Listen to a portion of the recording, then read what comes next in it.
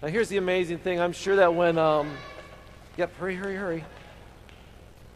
Can you imagine that back when Jesus was talking with his disciples and the kids were just running everywhere, birds are singing, there's all kinds of stuff going on. I'm sure Peter was there listening, and then Peter's just listening to Jesus all of a sudden like, squirrel. Okay, and then back to Jesus. I'm sure he had all those kind of distractions going on.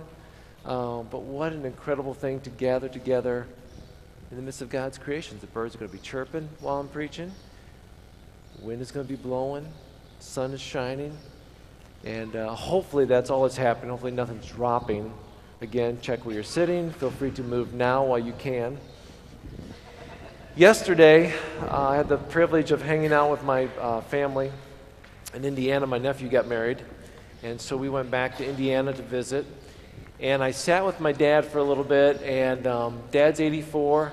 His cancer is still getting the best of him. He's a little upset because he's losing his hair second time again, now with the radiation and the chemo and all that. But he pulled out his iPhone. Seriously, 84 years old and an iPhone. That just doesn't sound right, okay? And so he was checking on his phone and saying, Dad, you need to get a few more apps on here. So he put on the Bible app. So if you have your Bible, open up your Bibles. If you don't have your Bible and you got the Bible app, press that now. And I was showing him how, because my dad loves to listen to the Bible and not just read. And so I showed him, Dad, check this app out. You can actually look at Scripture, and then you can push this little button right here, and you can listen to it as well and read along. And he loved that. And so we had a good time figuring those kind of things out. But of course, at the wedding, Dad has to be Dad. He still has it. My nephew, who got married yesterday, this is how you know we're related to the Stumps. He was playing softball and took a softball to the mouth. Yeah, you're thinking of Carter, right? Okay. So knocked out his front tooth, broke it actually, messed up his lip, pushed back some of his teeth. This is 2 weeks before his wedding. And so he quickly went to the dentist. His sister's a dental hygienist, so she went in and helped and fixed him up, and he looked really good. But this is my dad. My dad goes to my nephew and says, Adam, on the day of your wedding, if your mouth is still messed up, I can step in for you when you have to kiss the bride. Thanks, Dad. So last night at the reception, we're at this, it's called Amish Acres, where we had the reception, big barn. And our family is seriously in the back corner, and my dad is in the furthest table back. And he got the microphone. They did some toasts and talks and all that kind of stuff, and he asked for the microphone. They took it back to him, and he said, Adam, I offered to kiss your bride in case you weren't healed up, and now I see how that I stand with you. You put me in the furthest table away from your bride the night of the wedding. So he still has it. He still has it. Okay. In your Bibles, you're turning to Matthew chapter 9. Matthew chapter 9. Matthew chapter 9. First book, New Testament, 9 chapters in. I'm not going to read verse by verse. I'm going to give you a quick summary. I want you to picture this, okay? Because Jesus had climbed into a boat, went across the lake, went back to his hometown. So just picture coming across the Waseon Reservoir, okay? Get out your boat, go for a little walk now. You've ended up here at Homecoming Park. Some people brought to him a paralyzed man on a mat.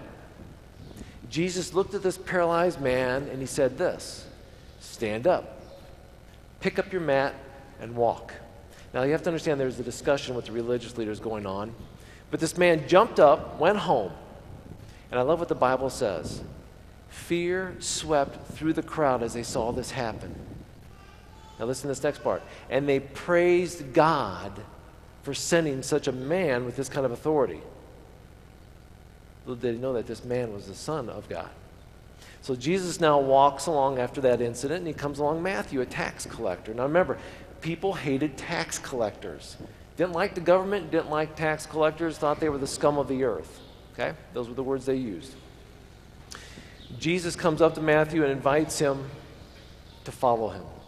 Matthew, why don't you come follow me instead? Matthew gets up and follows Jesus. Now, Jesus is criticized for healing the paralyzed man and eating with the tax collector, the political scum, as they use that word. And Jesus reminds his disciples, hey, I'm here for the sinners, not for the righteous. I'm here for those who are sick, not those who are healthy.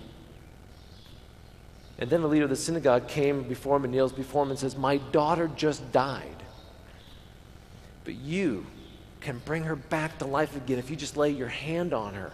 Hear the faith of somebody who doesn't believe in Jesus? Jesus goes to revive this girl. And as he goes to revive this girl, a woman with a bleeding disorder who's had this for 12 years, she touches the fringe of the robe of Jesus, just hoping that touching Jesus, she'll be healed. Guess what? She is.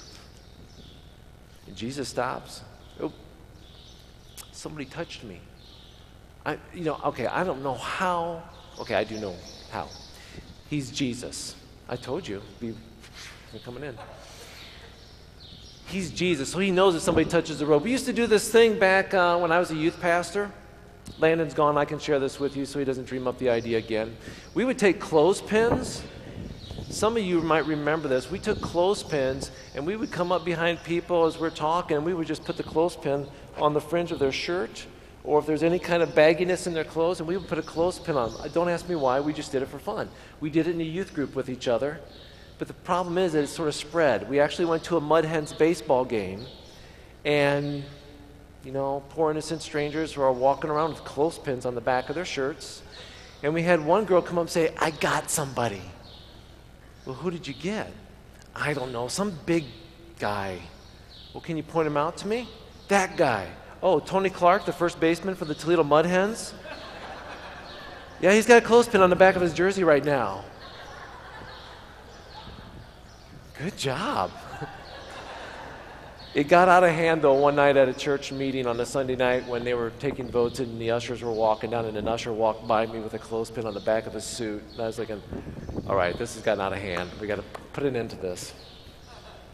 We had no clue that those clothespins were on the back of us, but to hear Jesus, somebody just barely touches the fringe of his robe, and he says, "Some power has gone from out me. Somebody's touched me." And this lady on her knees looks at Jesus, and now she's probably afraid she's going to get in trouble, and Jesus looks at her and says, "My daughter, my daughter." He uses a term of endearment and love. Incredible thing. He leaves there and goes to the leader's home, interrupts the funeral music, and brings this young girl back to life. Amazing thing. Jesus gets home, or leaves the girl's home. Now 2 blind men are shouting out, "Son of David, have mercy on us." Guess what they want? They want to see again. Does he heal them? Yes. Why not? It's just a typical day in the life of Jesus. When they left, a demon-possessed man who couldn't speak was brought to Jesus, so Jesus cast the demon out, and he began to speak. The crowds were amazed, and this is what they said: "Nothing has ever happened like this in Israel." You better believe it. Nothing has ever happened like this in Israel. Just another day in the life of Jesus, right? Now, how do you sum up that chapter? That's chapter 9. How do you sum that up? I want you to just take 30 seconds and think about it. You're writing for the Jerusalem Chronicle, okay? You're writing the article. What's the headline of your newspaper today in the life of Jesus?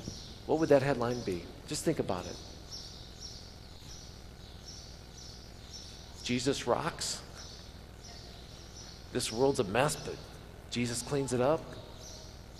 What title would you have?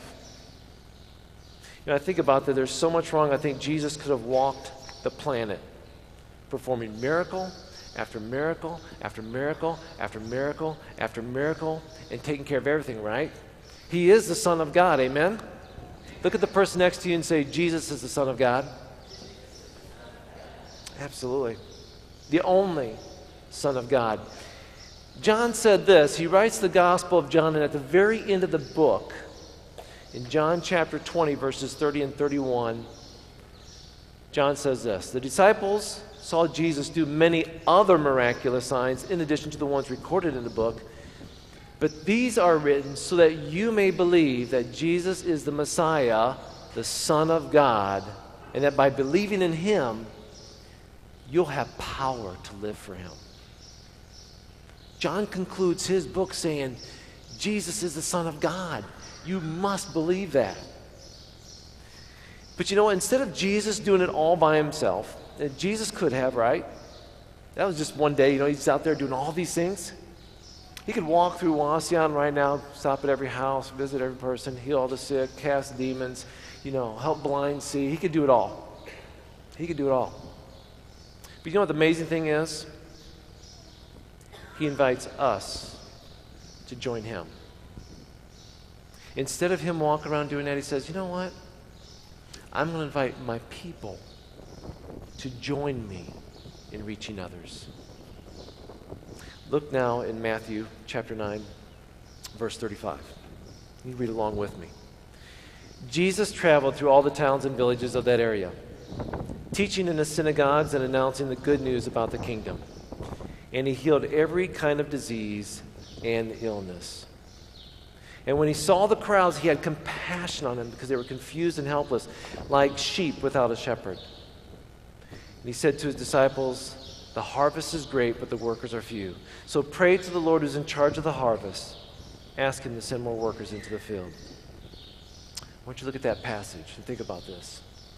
Jesus went out into all the cities and villages, teaching and healing, performing incredible miracles. And this verse basically sums up the first 34 verses. It sort of brings it all to a head here. And it's in Jesus then encounters the depth of human need.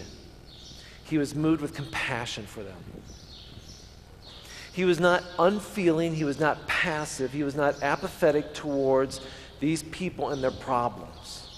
He looked at everybody that he had seen and looked at people he had healed, and he looked at the people who were now coming, and his stomach turned. When you and I look around and we see the world's mess, maybe we see our own mess. We look at our family. We look at things going on. I had a great time at our wedding yesterday, but I still look at our family, and I know our family's a mess. Whether it's disease, whether it's divorce, whether it's just the loneliness, depression, discouragement, we got it. We all have these little messes around us, and some of us live in bigger messes than others. But what is our reaction to that?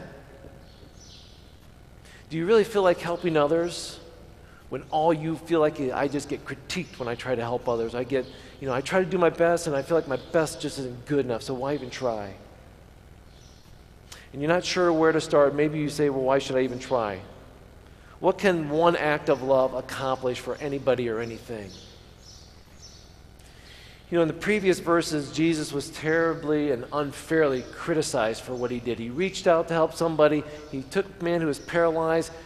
He helps him, heals him, gets up, walks, and runs off, and he's criticized for that. He reaches a tax collector where everything's about money and cheating, and Jesus comes to him and says, I want you to be one of my disciples, and he's criticized for reaching out to him. Yet it didn't make him stop his work. He didn't say, they're saying terrible things about me. I can't make anybody happy. That's the last time I healed somebody. They didn't show any thankfulness. Jesus didn't do that. He looked at this world and he had compassion on them. The word that's used here to mean moved with compassion is the strongest word that they could find in Greek language to mean to have pity on somebody. It goes right to the stomach, right to the gut, to the deepest parts of a person. And Jesus looked at those he encountered and described them as weary, scattered, like sheep having no shepherd. What Jesus did here describes what man is apart from God. Jesus says, there's a bunch of sheep, no shepherd. They need a shepherd. They need somebody to lead them, to guide them, to direct them, to care for them. What Jesus says is he's looking at these people and says, these people are in a lot of trouble. Prone to wander, to get lost, to get in trouble. Without a shepherd, we lack proper care and direction. How many of you in here have had 4-H? You've had a farm animal. You've taken care of it 4-H before. Raise your hand. Quite a few of you. Now let me ask you this. Especially I know your family, you've got it quite a bit. What would it be like if you all took off on vacation, nobody took care of your farm animals for 2 months? Would it be a mess? Yeah. It'd be a mess. They need somebody to take care of them. And Jesus looked at his people and all the people that were coming across the fields. You know, you watch them coming down the hill, you watch them coming across the grass out of the, and you look at them and they're saying, they need somebody. Jesus just looked at them and said, they need somebody. They're like sheep without a shepherd. This troubled our Savior. The state of things suggests two pictures here: a neglected flock of sheep and a harvest going to waste for lack of reapers. One author said this: both imply not only a pitiful plight of the people, but a blameworthy neglect of duty on the part of the religious guides. That author is saying, you know what, it's unfortunate what's going on here, but those who were the religious leaders weren't even taking care of the people, and that's troublesome. I was recently at a camp last week, a leadership camp in Cleveland, and after the chapel service was over, and I was talking about the prodigal son and the father, and it's a beautiful story in Luke. Finished with chapel, they stood up to sing, and I went to the back, and this big junior high school student, very athletic looking, comes up with tears in his eyes and says, "Can I talk to you?" Yeah, and so we went out in the hallway and we talked. And he shared with me what was going on in his life. I just got done talking about a father's love, and it hit him hard because he didn't have a father. His father's down in Florida trying to make money professional wrestling. Abandoned him when he was a little kid. And now he comes home and there's his mom. Mom brings in a different guy every so often. Guys just come in and out of his house. And he looked at me and said, "I long for a father." We talked and we prayed. Talked about a heavenly father. Talked about men that could mentor in his life. And he went back to his group after we prayed. And I couldn't help but think, that's just a small glimpse of what's going on around us. How many of us have had feelings like that before? Or, you know, maybe it's not, I don't have a dad around, but maybe you're lacking something else. So many young people and so many adults wandering around like lost sheep without a shepherd. That's where we are. So what's the solution? That sort of hurts, right? And now you can sort of, that gut, like, I don't like hearing stories like that. Neither does Jesus. That's why he's looking at those people saying, this isn't right. What's the solution? What does Jesus say? Well, Jesus says this: hey, disciples, let's load up some camels. We've got a traveling ministry. I need to go set up at all arenas, hillsides, temples, as many as possible. John, let's get the word out. Can you tweet a few things? Put something on Facebook here. Peter, James, John, you guys sell tickets. We got to get as many people here so they can hear me. Is that what Jesus did? No, instead of taking this upon himself and Jesus saying, well, yes, I am the way, the truth, and the life. No one comes unto the Father except through me. But Jesus says, but you know what? I need all of you to be involved in this. I need each and every one of you. Instead of taking it upon himself, he looks at the disciples. He looks at the fields around him. And he says, the harvest is great. Do me a favor. Everybody just sort of, I don't care where you want to point right now. I want you to point towards where your home is from here, okay? Now be careful you don't poke somebody's eye out, okay?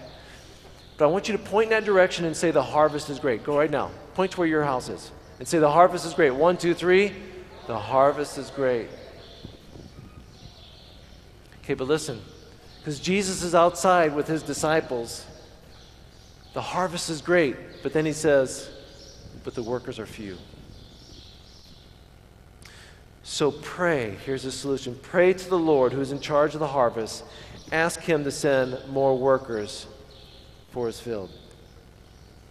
Jesus saw the greatness of human need as an opportunity for harvest that was plentiful. Listen to that very carefully.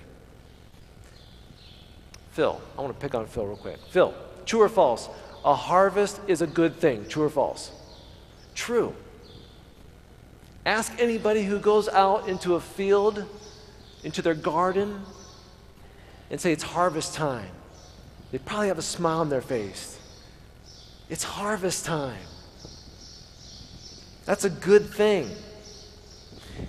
Jesus wasn't overwhelmed with this. He wasn't depressed about the negative mess. Oh, yeah, he had passion and compassion. He didn't see sin as conquering, defeating him. He saw around him a harvest, like a farmer looking at a field full of grain, a large yield. Jim Moden looking at his garden, tomatoes and all those, right? What we might see as overwhelming, Jesus saw as a blessing.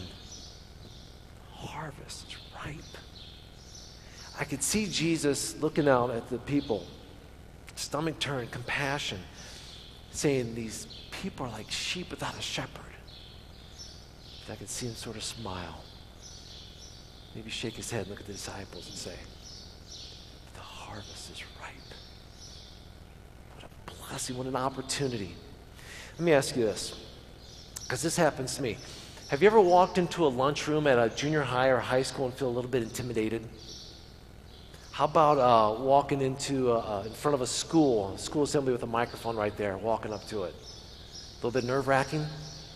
You ever stand in front of 120 football players and their coaching staff with a Bible and you got 30 minutes? Nerve-wracking, anxious, intimidating, exhausting? Yes, somewhat.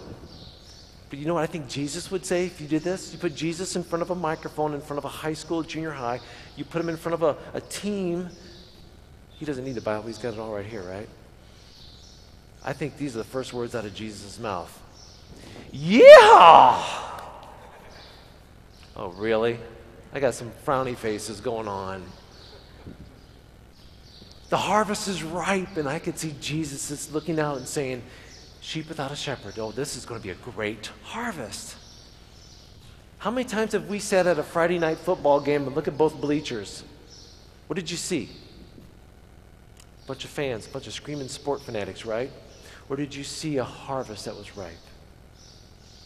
When you walk into Walmart and you see all those cars parked outside Walmart, and you think, I can't find a parking spot, or you ever think about the harvest is ripe? It's a harvest that needs laborers, though. See, the good of a harvest can go to waste if there are no laborers to take care of the abundance, right? Jesus warned that opportunities to meet human need is great, but it brings people into his kingdom, but it could be wasted because of shortage of laborers. It's awesome to have a great big field full of crops, but if you don't have people to bring them in, then it's wasted. Good farmer knows that he doesn't get help, the crops are going to spoil in the field. So what's the answer? What does Jesus say? He says, pray. Let me hear you say, pray. Since the harvest belongs to the Lord of the harvest, we're commanded to pray that he will compel workers to reap the harvest. We need children's workers, so we pray. We put in the bulletin and we ask. We need youth leaders, so we pray. And we put in the bulletin and we ask. We need people to help set up chairs at church and be part of a setup team, so we pray and we ask people to help out. See, those are opportunities. They're not chores, they're not burdensome tasks.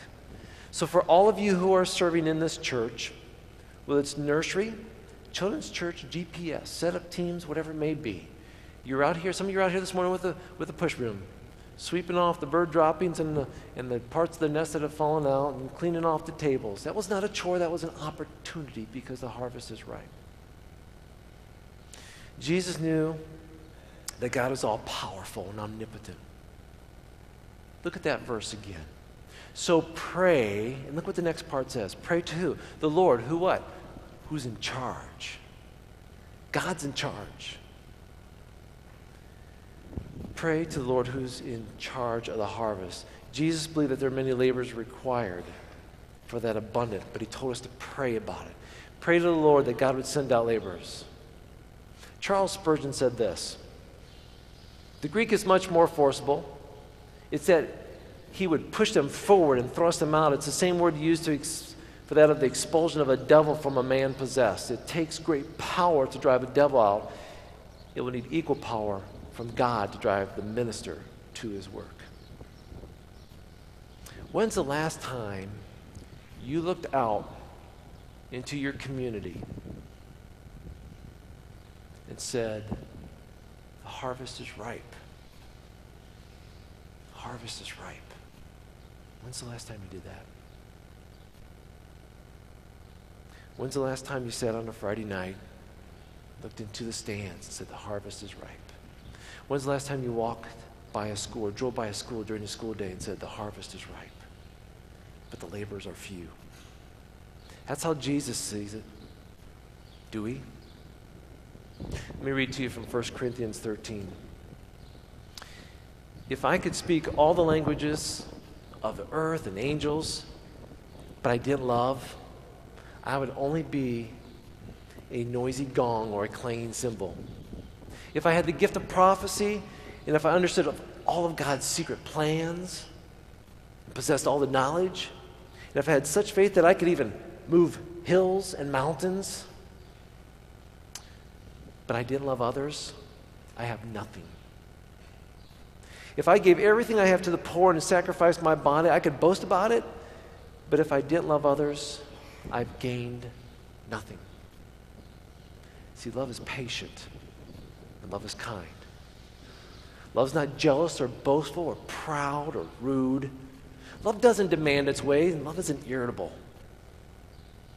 Love keeps no records of wrong. It doesn't rejoice about injustice, but it rejoices whenever truth wins out. Listen, love never gives up. Love never fails. Love never loses faith. It's always hopeful and endures through every circumstance. Church, listen carefully. When we pray that God sends out the laborers, we have to pray that we have open ears if God speaks back to us and says, that's you. Harvest is ripe, God. We need laborers. That's you. No. I'm just praying it that you send somebody else. Maybe God wants you. So as you pray this, pray with an open ear. But here's the thing. If you and I can't look at people with love, you need to start praying that way first.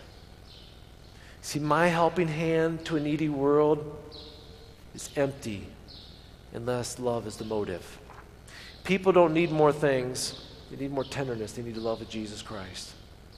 I know we got a lot of places around this area we can hand out food and all kinds. We want to help people, but you know what? That doesn't matter if there's no love behind it. People don't need stuff. They need the love of Jesus. And we met here today for a few reasons. I'm going to ask the worship team, go ahead and come on up. One is we wanted to get outside and enjoy God's creation, okay? That was pretty simple. Two, we wanted to enjoy each other's company because we're going to have a meal afterwards. So we're going to sit around the picnic tables and eat, enjoy each other's company. But another reason we came out here is because I wanted you to see something different that we don't see inside a building. I want you to look around and see a harvest that is ripe. When you're inside a building, you got walls. You can't see. Walls are down. Visibility is a couple miles. Well, maybe not so much with the trees, but you know what I'm saying. If you want to, later today, take a little walk up the top of Homecoming Hill. Just look out in your direction where you live. And just say, God, the harvest is ripe. God, I pray to you that you'll send the laborers. God, if I'm one of them, tell me what I'm supposed to do. I want to remind you that God has a plan for us to be part of a great harvest. And God's laid some things on my heart the last few weeks concerning how to keep reaching out to people, how to sharpen what I do in ministry. And, and I keep coming back. We met with the building committee just a couple weeks ago, and they're going to start doing things again and getting the ball rolling. And we know True North, we know we need a home, okay? It's fun to rent out a building for so long, but after a few years, it'd be nice to have a home. And you've given faithfully to overflow, and the money's coming in. But what can we do as a church beyond our walls, beyond a building? Pray that God starts speaking to you and saying, God, yes, our church matters, but what do you want our church to do in reaching others? In about a month or so, I'll share a little bit more what God's laid on my heart, how I think this church can really reach out at greater lengths. But I want you to know this. When we start doing this, the fear sometimes sneaks in. But if fear sneaks in, and God did not give us a spirit of fear or timidity, but of power and love and self-discipline. That's the spirit God gave us. And so when you start thinking, God, you want me to do what? Don't let fear scream at you. Can you imagine Columbus venturing and exploring new worlds? He would have never discovered new lands if he would have stayed home. He would have seen new things. He would have stayed on board his ship and just been comfortable there, right? But he had to push off. He had to take risk. He did not let fear captivate him. And as a believer in Jesus Christ, I want to encourage you, do not let fear captivate you. Let the Spirit of God work through you. I was looking through a few things about fear and all that kind of stuff, and here's what I would say. Pray that God's Spirit in you overcomes fear. I heard this illustration. A firefighter runs into a burning building not because he's fearless, but because he has a calling that's more important than fear.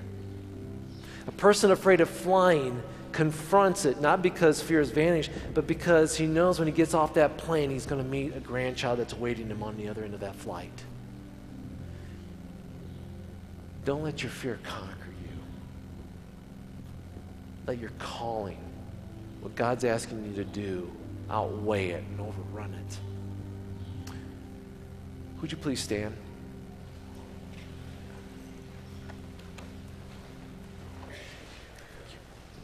Let's pray.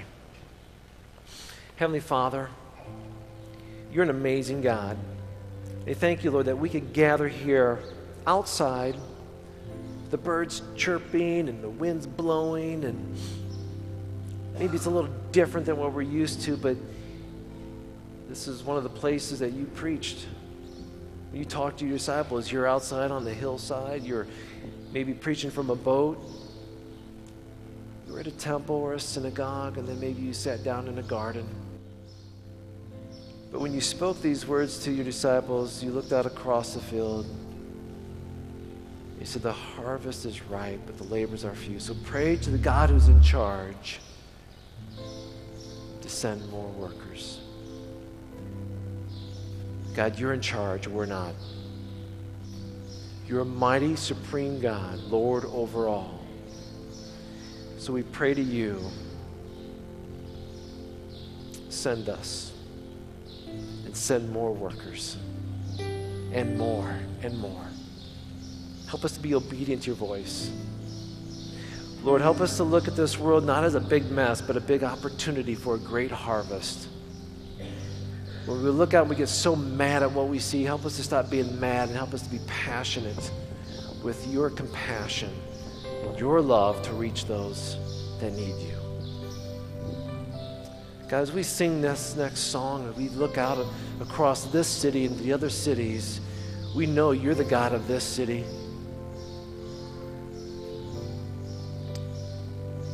But God, we need to proclaim that. We want you to be the God of this city, the God of the surrounding communities, the God of this state, the God of this nation. But we need to be obedient in sharing that message of truth and love with everyone. God, I thank you that today we can rejoice in the truth that you love us, that you sent your one and only Son, Jesus Christ, to die for us, to take away our sins, to clean up our mess. And God, right now, if there's somebody here who's never prayed, never asked you to come into their life, Lord, today be a great day to confess with our mouths that you are Lord, that you've come to save us. Today would be a great day to confess with our mouths and believe in our hearts that you love us, forgive us, and now you want to lead us. So as we sing this song, Lord, keep doing business in our hearts. Speak to us, Lord, as we sing to you. In thy name we pray.